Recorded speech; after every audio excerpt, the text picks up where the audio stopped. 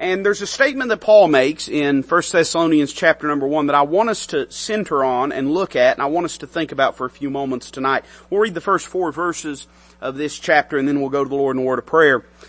Paul opens this epistle by saying, Paul and Silvanus and Timotheus unto the church of the Thessalonians, which is in God the Father and in the Lord Jesus Christ. Grace be unto you and peace from God our Father and the Lord Jesus Christ. We give thanks to God always for you all, making mention of you in our prayers, remembering without ceasing your work of faith and labor of love and patience of hope in our Lord Jesus Christ in the sight of God and our Father, knowing, brethren beloved, your election of God. Let's pray together. Lord, we love you and thank you for this time you've granted unto us.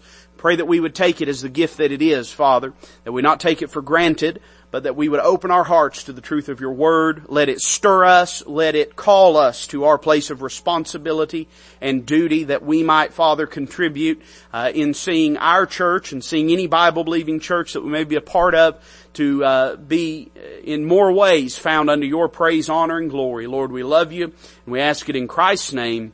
Amen. I want you to look with me at verse number 2 and 3. Paul says, we give thanks to God always for you all, making mention of you in our prayers. In other words, as he wrote to the church at Thessalonica, he said, we're praying for you. We've got you in our hearts and we've got you in our prayers. But then I want you to notice verse 3. He says, we have you in our memories. He says, remembering without ceasing your work of faith and labor of love and patience of hope in our Lord Jesus Christ in the sight of God and our Father. Paul, when writing to the church at Thessalonica, said, there are some things about your church life that I simply cannot shake. I cannot get away from. Every time I think, Paul is saying, about this church, there are 3 things that are prominent in my memories. We're getting ready to go into election season, and it is a season, amen, almost like a sport. And going into the election season, gearing up for 2020, I'm like most people. You know, there's a part of me that looks forward to the sheer entertainment value of the weirdness of it all, because that's where we're at in our politics today. You just don't know what's going to happen. But then too, there's a part of me that kind of goes, you know, I almost dread it. I dread the stupidity of it. I dread the tension of it. And one of the things I hate and dread, and I think most people are this way, is the pandering talk of politicians. And you see this all the time. You're seeing it more prevalently today than probably ever in history. And one of the things that you'll always hear, you've already heard it sounding in this election season. You heard it in 2016, 2012, 2008. In fact, every election I can think of, they all say this is a referendum on who we want to be as a country. And you're hearing people already say that. Now, I believe there's some truth to that. I believe maybe it's truer today than it has ever been, because we are more divided politically today than we have ever been, at least probably since the colonial days. There probably have been times that there was at least greater surface division, if not greater ideological division, politically speaking. But they'll appeal to and invoke that thought. Who do we want to be? What do we want people to remember us as? You can think back through the generations in our country, and most of them are defined by some characteristic, historically speaking. I think particularly about the greatest generation. You think about World War II and the sort of the courage and sacrifice and selflessness and unbridled patriotism of that time. Now, that's not to say everybody was like that. It's not to say that we didn't still live in a sin-fallen world at that time, but when we think back about that generation, that's what we think of. And you'll hear politicians talking about how do we want to be remembered? What kind of America do we want to be? I think in all honesty, that question would maybe be better served to be asked to local churches. What kind of church do we want to be? How do we want our church to be defined? Now, I'm not talking about necessarily just our doctrine. Our doctrine should be defined on the Word of God, of course, but there are a lot of churches that are doctrinally straight but are otherwise a mess. How do we want to be remembered? Paul said, when I think of the church at Thessalonica, there are 3 things. And by the way, none of these have anything to do with their doctrine. It's not to say they were not a doctrinal church. He goes on to fix some things about their doctrinal perspective in 1st and 2nd Thessalonians, but also to commend them for their doctrinal position and staunchness. He talks about when they heard the Word of God, they received it not as the Word of men, but as it is in truth the Word of God, and they believed it and they applied it. So he's not disregarding the doctrinal aspect, but I would just remind you that there's more. Listen, a church that is nothing beyond its doctrinal statement. And a church ought to and should, and our church does, have a doctrinal statement. But we understand there are things that are, if not beyond, at least tangential to the doctrinal statement. A church that is nothing beyond that, meaning the culture of it, meaning the atmosphere of it, meaning the spirit of it, a church that is nothing beyond that is merely, a Bible college. Amen? Right? We ought to be a center of teaching. We ought to be a center of preaching. There's no question. But we have to recognize that there is a church life. Again, I don't want to say beyond it, because it's not beyond it, but that is around it. And Paul, when he mentions the things that he remembers about this church, it's not the preaching, it's not the doctrinal staunchness or position, but rather he says there are three things that stick in my memory about your church. And I believe that these three things are areas that, not by any means to the dismissing or disregarding or disservice of a church's doctrinal position, but in addition to what's said in their doctrinal statement, what's preached from the pulpit, three things that ought to be present in the life of every Bible-believing church if they want to honor the Lord. Look what he says, verse 3. Remembering without ceasing your, and he says three things. First, he says your work of faith. Second, your labor of love. And third, your patience of hope in our Lord Jesus Christ. Now again, I'm not in any way trying to suggest these things are disconnected from doctrine. In fact, doctrine informs all these things. But there are churches that can have a right doctrinal statement, but their work is not a work of faith. There are churches that can have a right doctrinal statement, but their labor is not a labor of love. And there are churches that can have a right doctrinal statement, but their patience is not a patience of hope, or they have no patience of hope. I was talking to a preacher, and you're going to have to give me a little grace as we move through this, because there's a lot of this God's just been putting on my heart. And me and a preacher were sitting down eating yesterday, and we were talking about culture. And for a long time, we have been raised up in a generation to believe that cultures are, what's the word I'm looking for? That cultures have no intrinsic value in and of themselves. For instance, we've always been told, well, there's just things that are part of another people's culture, this person's culture, that person's culture. Cultures have intrinsic value, and we might say a hierarchy of worth in and of themselves. There are some cultures in the world today that are better than other cultures. There are some cultures that allow for liberty, that allow for freedom, that value life, that value property rights, that value the individual soul liberty of a person. And then there are cultures in the world today that don't value those things. Well, a church is just like any other entity. It has a culture. And because we as biblicists have so sought to find scriptural footing on everything, and we ought to have scriptural footing on things, don't misunderstand me, but because of that, I think we have dismissed the value of good church culture. There are some things that you might not be able to nail me down on, or I might not be able to nail you down on with chapter and verse, but there's no question that culturally speaking, there are things that are better for the church of the living God than other things. Can I give you a simple example? I probably shouldn't say it's not even wearing a tie tonight, but I think it is culturally good for a person to treat the office of a pastor, I'm talking about pastors to treat the office of a pastor, with a holy reverence. I don't think pastors ought to seek to try to, in any way, degrade the office of a pastor and make it seem as though it's a common or a base thing. Now, how that manifests itself in the church, we could probably get mired in a myriad of cultural distinctions. And there's been a lot of fussing throughout history about those cultural distinctions. But we should not, so readily abandon the value of those things as far as culture is concerned.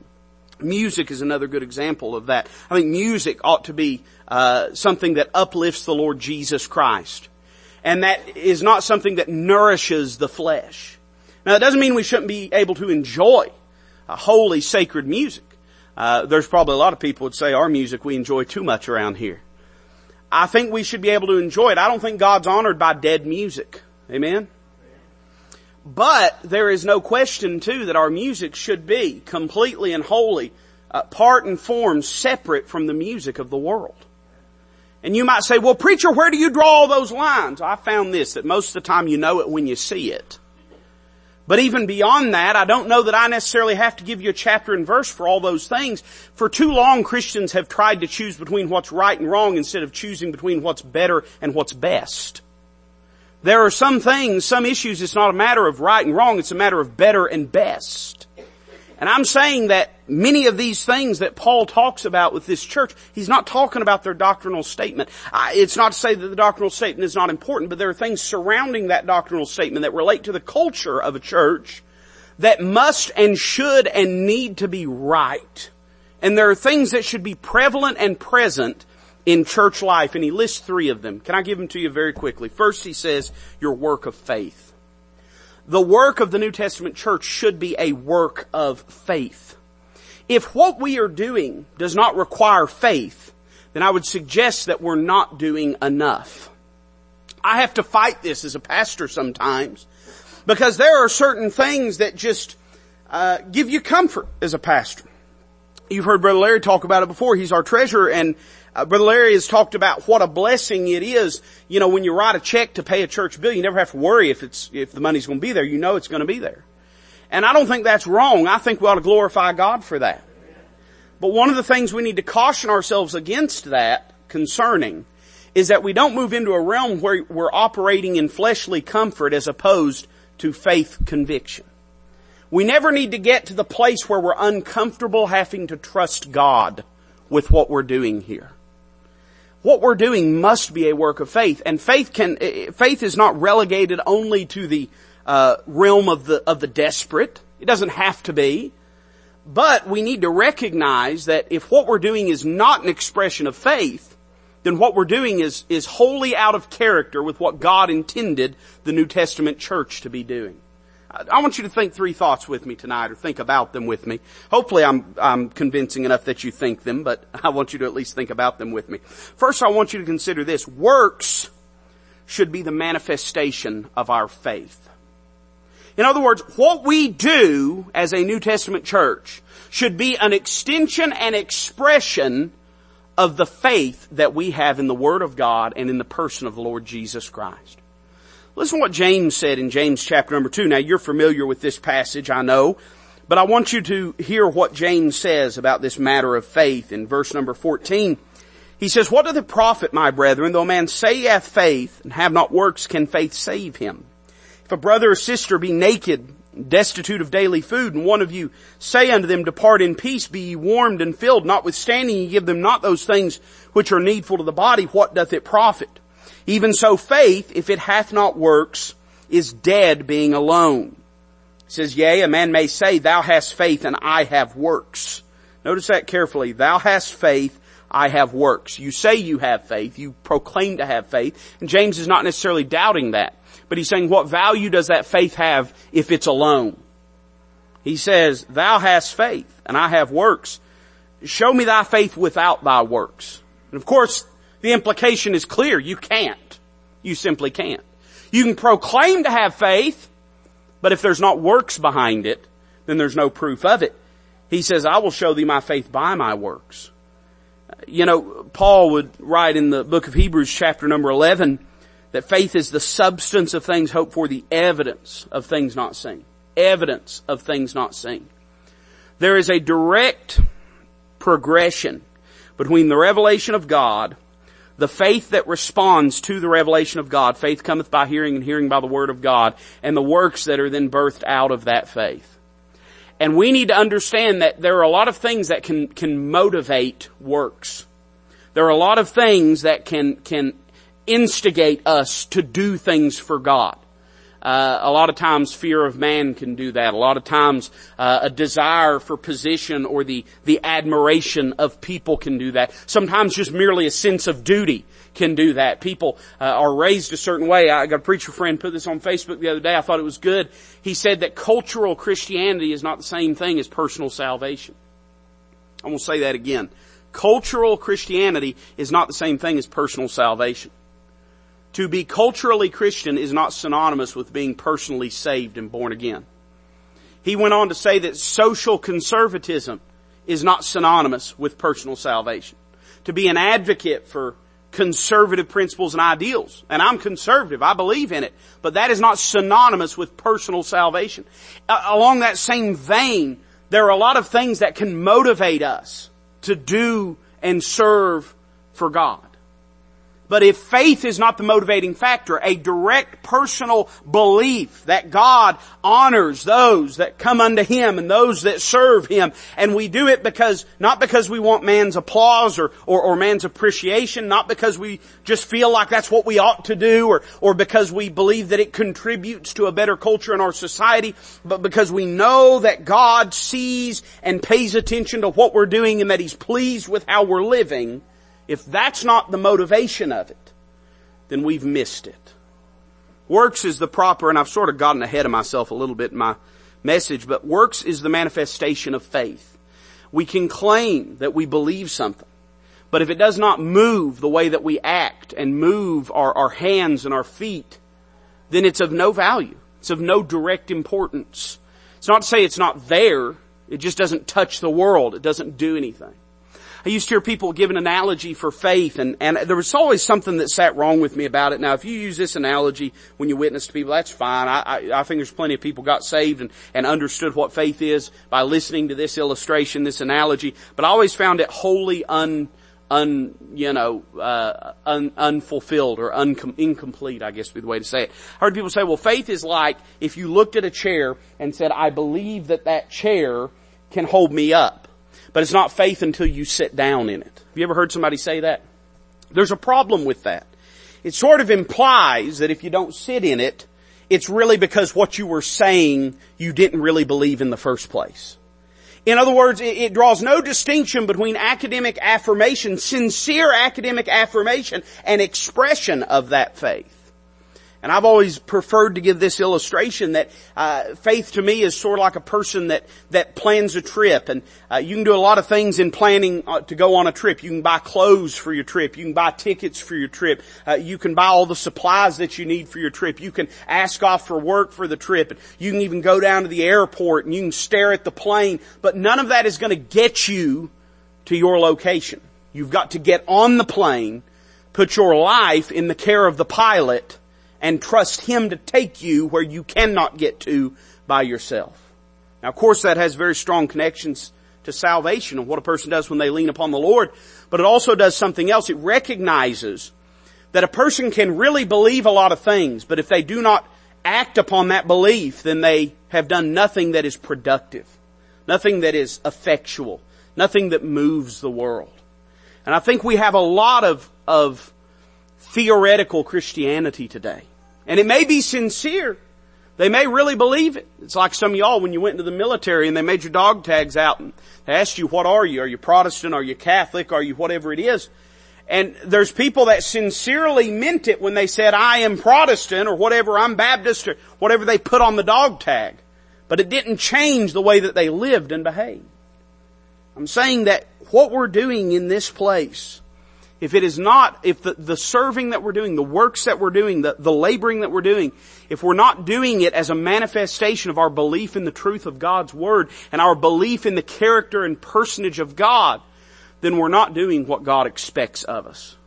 We are to be a testimony to the reality and power of faith. Faith that is placed in the person of the Lord Jesus Christ.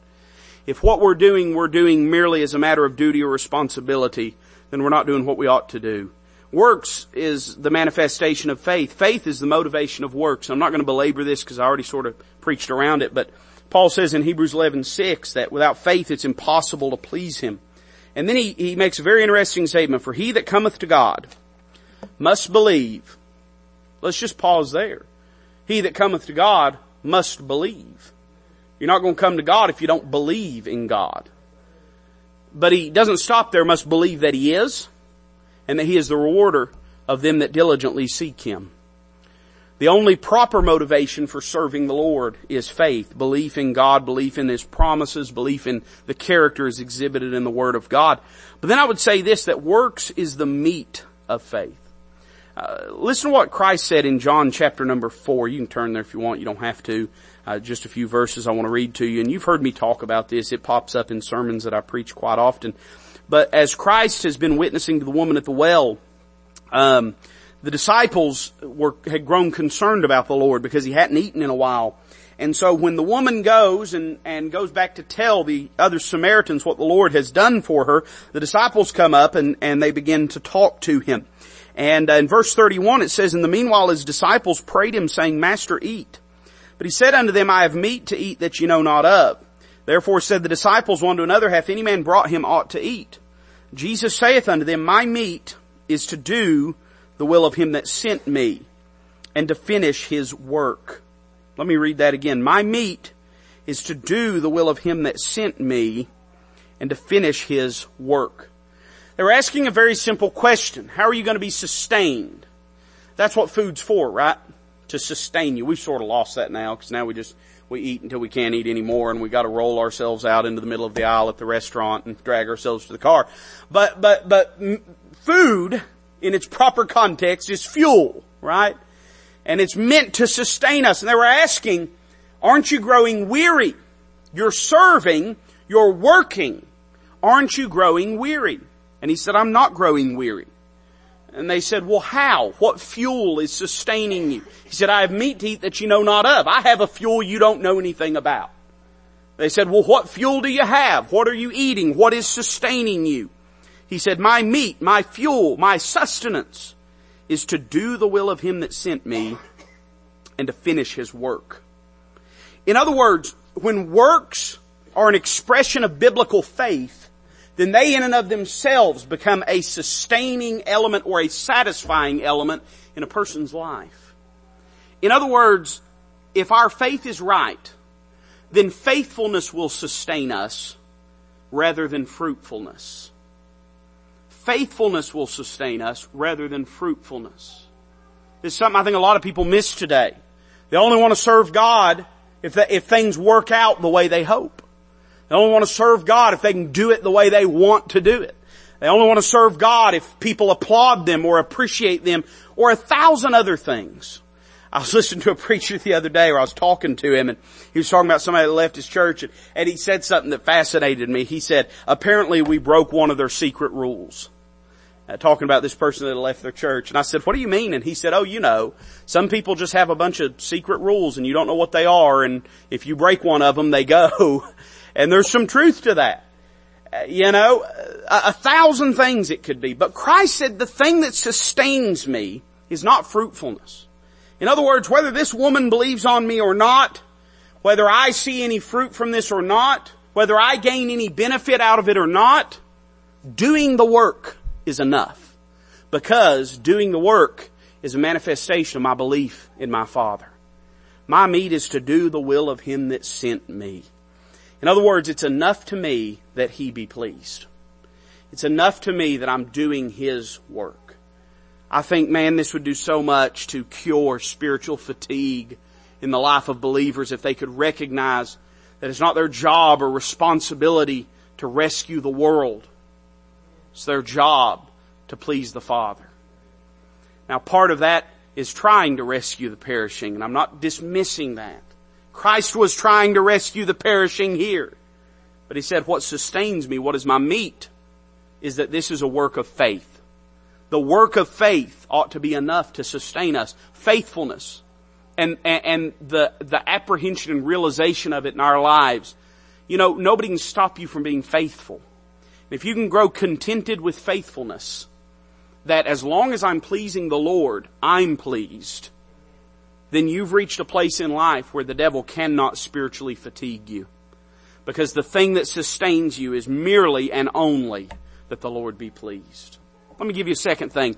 He says, I remember your work of faith. I remember that what went on at Thessalonica always was birthed out of faith. It was an expression of faith.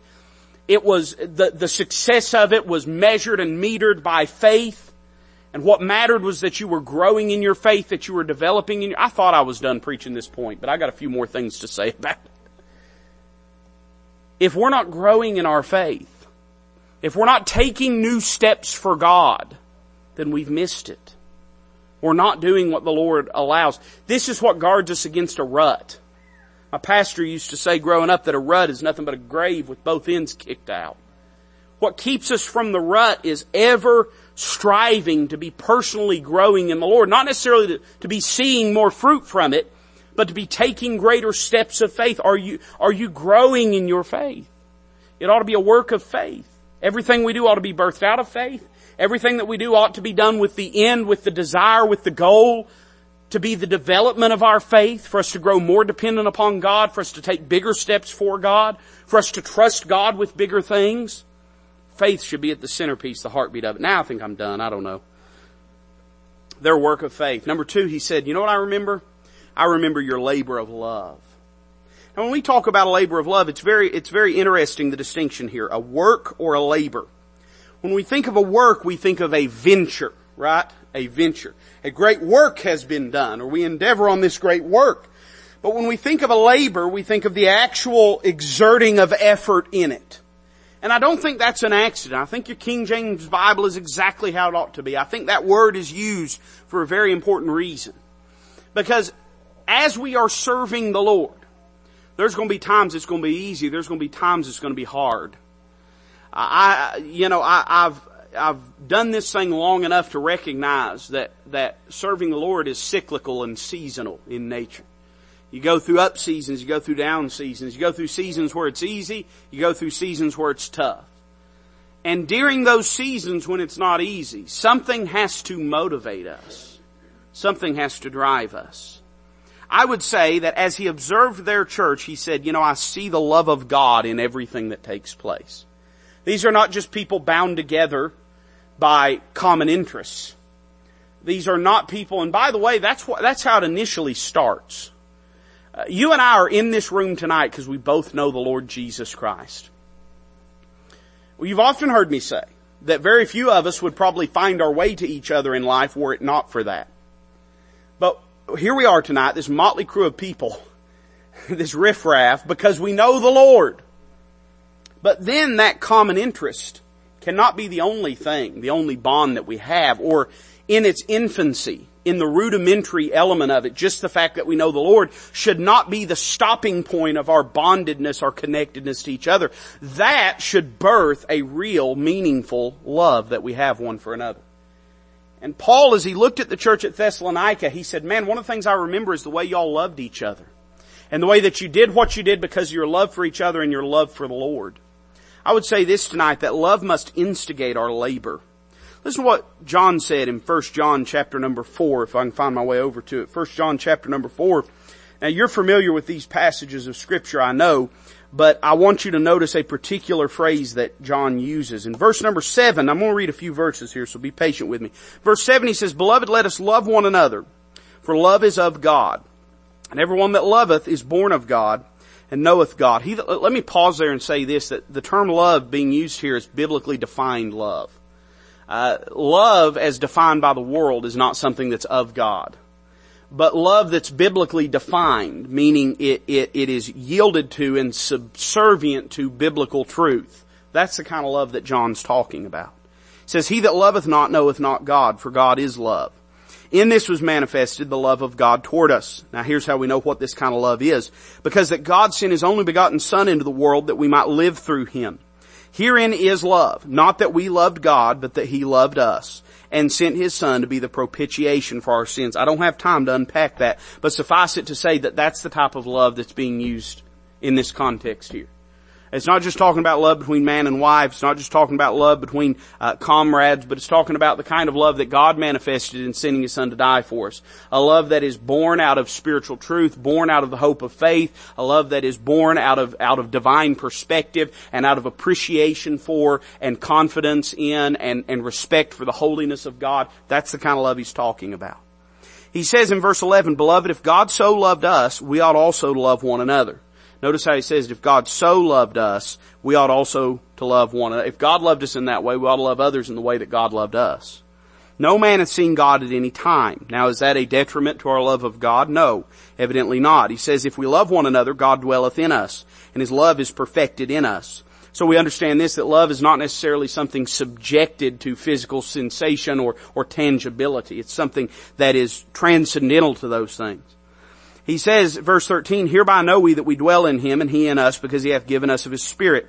We have seen and do testify that the Father sent the Son to be the Savior of the world.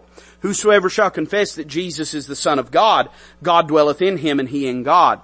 We have known and believed that the love that God hath to us. God is love. He that dwelleth in love dwelleth in God, and God in him.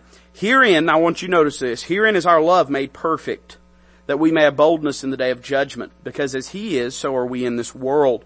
There is no fear in love, but perfect love casteth out fear. Because fear hath torment. He that feareth is not made perfect in love. So, we might say this, that faith can produce a number of things in a person's life. For instance, if we believe that it's a fearful thing to fall into the hands of the living God, as the Hebrews writer said, and that motivates us to serve God in faith, but in a fearful faith, then we're serving him in faith, but we're still not serving him in the way that God desires. The way that we ought to serve him, our labor should be instigated by our love for him and our love for others because of their position in him, because of his love for them. Because God loves them, we ought to love them, and the way that God loves them, we ought to love them. And what he's saying is that love, because that love can only be birthed out of faith. Only by believing that what God said is true can we have that kind of love in our heart. That's the reason he goes through what we might say is sort of a doctrinal, declaration, almost like a doctrinal creed. There's a word that I'm looking for, but it's escaping me. But this doctrinal statement about knowing God through the Lord Jesus Christ, knowing him by responding in faith to the message of the gospel and the truth of the Word of God, produces love in us, because we can't love God except we first recognize that he loved us. The story of the gospel is a love story, that God loved us. And so that faith breeds, engenders a love, a divine love towards God and towards those that God loves, which incidentally is everybody, but especially those that know the Lord. They experience and have leaned upon, have tasted of the love of God. And John says that love ought to be the characterizing factor of our faith. So our work is a work of faith, but it can only be a proper work of faith if our labor is a labor of love. Love should instigate our labor. Number two, love must inform our labor. I don't have time. Or I did have time. I've just used it all preaching. But listen to what it says in Luke chapter number 6. And again, you can jot this down if you want. You can turn there if you can get there in time. But Luke chapter number 6, look down at verse number 31. The Lord Jesus says, as you would that men should do to you, so do ye also to them likewise. For if ye love them which love you, what thank have ye? For sinners also love those that love them. If ye do good to them which do good to you, what thank have ye? For sinners also do even the same. If ye lend to them of whom ye hope to receive, what thank have ye? For sinners also lend to sinners to receive as much again. It says, but love ye your enemies, do good and lend, hope for nothing again. And your reward shall be great, and ye shall be the children of the highest, for he is kind unto the unthankful and to the evil.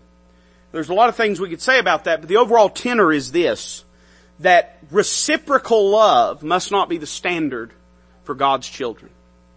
In other words, if we're only good to those that are good to us, we're not really doing it out of selfless love. We're doing it out of self-interest. You probably heard me say this, and I said something about it in Sunday school the other day. A lost person does not really have the ability to be righteous. It's not just they won't do it, they can't do it. Because at the end of the day, they can only be self-serving in their actions. Let me give you a few examples. A lost man may love his wife, but he doesn't do it because God commands him to do it, and he's doing it out of obedience to the Lord and to his word. He does it because his wife pleases him. And you say, well, how do you know that? Well, the divorce rate's like above 50%. That's how I know that. Because oftentimes when that social contract begins to dissolve, then the marriage cannot hold together anymore. And I'm not saying, I'm not saying divorced people are lost or anything like that. But what I'm saying is this, that the world's concept of love and morality, the world's concept of that contract is reciprocal in nature. Same thing can be said about a lost man and his family. A lost man can be good to his family. A lot of people were raised by good fathers, good mothers that did not know the Lord, but they were moral people. But they did not do what they did because it was commanded of God and they loved the Lord and they believed God would honor and reward them for doing that. They did that because their family pleased them. Same thing can be said about charity. A lot of people say, well, people in Hollywood, they give to charity. That's true. I believe, in fact, their giving to charity is a lot of the reason they're as wealthy as they are. Because there are a lot of just truisms of life that are expressed in Scripture that Solomon observed. And I think a lot of those things hold true even to lost people. But a lost person cannot truly give in righteousness. They give to charity. Why do they do that? Because it gives them a sense of self-fulfillment. Only a saved person can do it out of obedience to the Lord. You see, a lost person at best can be moral for reciprocal motives.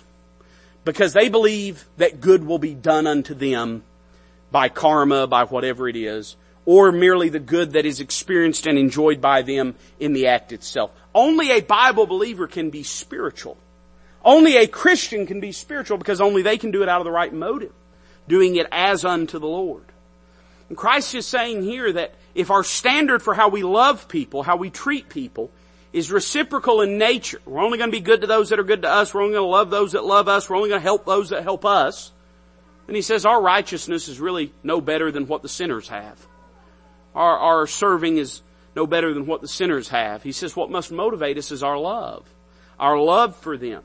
The same kind of love that God showed to them, and that's what he says in verse number 35. For he, talking about the Lord, the highest, he says, you shall be children of the highest, for he, the highest, is kind unto the unthankful and to the evil. In other words, the Lord does it not because he's going to get anything out of it, but as an expression of his love and of his person, of his character. So love must inform our labor, and then love will insulate and must insulate our labor. I want to read you one verse out of 1 Peter chapter number 4. I don't know what time it is, but you ain't got nowhere to be. No, I'm joking. 1 Peter chapter number 4. I want to read one verse to you, and then I'm going to give you a couple thoughts and close. 1 Peter chapter number 4, if I can find my way over to it. Verse number 8, Peter says something very fascinating about the topic of service and the topic of love. 1 Peter chapter number 4, if I can get my pages in my Bible. If you don't read these Bibles, pages don't open for you. 1 Peter chapter number 4, verse number 8, Peter says, above all things, have fervent charity among yourselves. Then he says this, for charity shall cover the multitude of sins. Godly, righteous love can insulate our labor in the Lord. In other words, the best way to guard against the devil getting in a church is for church people to love one another. People put up with a lot of things when they love somebody. You see it all the time. You see it with people with their kids. You see it with spouses. You see it with family members. It's astonishing the things that love will make us tolerate and put up with. And I feel like part of the reason churches are so fragile today is because we do not have the love one towards another that we should have. Listen, if you're part of a New Testament church, there's going to be times people are going to step on your feelings. Now, it don't help if you got them sticking way out in the center aisle. But even in the best of circumstances, you wouldn't believe the things people have said to me and not thought a thing about it. Just not meaning to be mean or meaning to be unkind, but just sort of incidentally or not thinking. I'm sure I've done the same thing to people. The fact is, there is a danger. People are going to hurt your feelings. People are going to do things to upset you. Preacher, how can we guard against that? Love them. Love them. Your love can look over their insensitivity, their untactfulness, their silliness, their foolishness, their selfishness. If you love them, think about what you put up with in your kids or your grandkids or your spouse and what they put up with in you. Love can cover a multitude of sins. One final thing tonight. He remembered their work of faith. He remembered their labor of love. He remembered a third thing about them. He said, I remember your patience of hope. This is an interesting phrase, the intermarrying of these two ideas, patience and hope. Because the interconnectedness of these two words is probably stronger than the prior two statements. In other words, patience and hope are probably more deeply connected than even works and faith are. And that's an astonishing thought. That we must, if we are to have hope, we must have patience. And that if we are going to have patience, it's going to require hope. I want to read two passages to you and then we'll close. Romans chapter number 8. Paul says something, we actually read this the other day, I believe last Wednesday night in the message, but listen to what he says in Romans chapter number 8. He's talking about how God has created us and the sufferings of this present time, and how we as God's creation are yearning for the coming, the manifestation of the sons of God. In other words, the rapture, and when God's going to recreate this world afresh and anew. He says, "For I reckon that the sufferings of this present time are not worthy to be compared with the glory which shall be revealed in us. For the earnest expectation of the creature waiteth for the manifestation of the sons of God. For the creature was made subject to vanity, not willingly, but by reason of him who hath subjected the same in hope. Because the creature itself also shall be delivered from the bondage of corruption into the glorious liberty of the children of God." Let me put that in hillbilly commentary. Is that all right? We're made broken. One of these days, God's going to make us whole. God meant to make us broken. He didn't create us in a sin-fallen condition, but He did create us knowing that we would sin and knowing that Adam and Eve would eat of the fruit. And He did so with the intention of remaking in us a greater creation than what we were in the first place.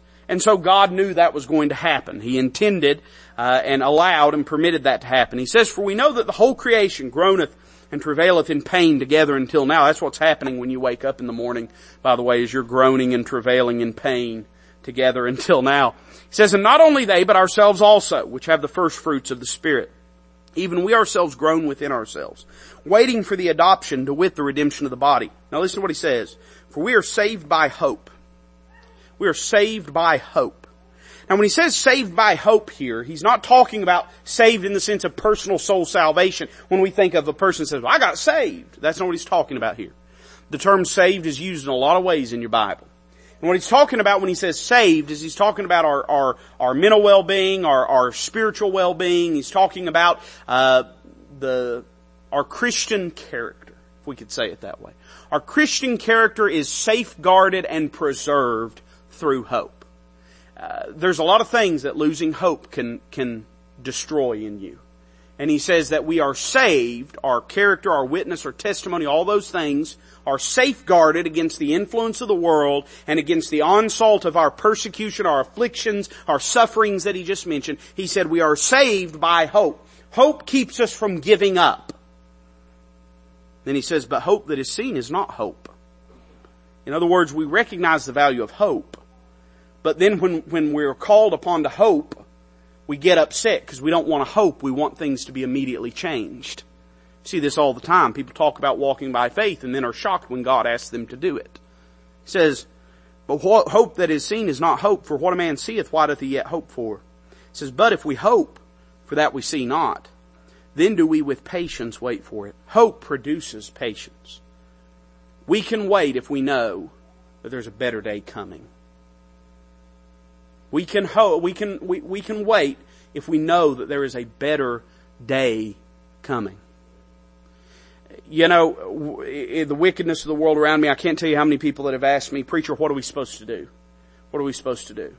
When we look at the wickedness of the world, particularly everything that just happened with this abortion thing, and everybody's shocked and appalled, and I guess we should be shocked and appalled, although really, if you want my opinion, we shouldn't have grown comfortable with state-instituted murder for the past 40 or 50 years. We should have been being outraged since the 70s. And God's people grew all too comfortable with the murder of unborn children. And then now the ugliness of it is sort of shoved to the forefront and we feel obligated to gasp and be appalled by it. But the fact is they were murdering babies before 2 weeks ago. And they were babies that were being murdered before 2 weeks ago. So I'm not saying it's not a big cultural moment, but I'm just saying it's hard to be outraged when we should have been being outraged the whole time. But people are saying, "What are we going to do, preacher? What are we going to do? What are we going to do?" And I'm trying to remind people of this. I'm not saying don't be a good Christian, don't be a good patriot. Listen, I'm not saying that you shouldn't, if you want to write letters to your officials, by all means go and vote. You have a civic duty and responsibility to do so.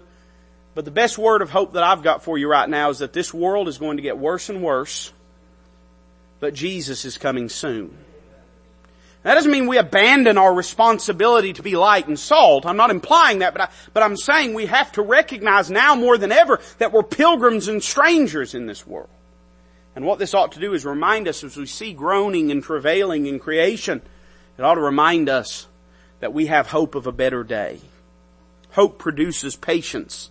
It produces in us the ability to wait because we believe that God is going to right every wrong. And then turn back to Romans chapter 5. And listen to what Paul says. Romans chapter 5.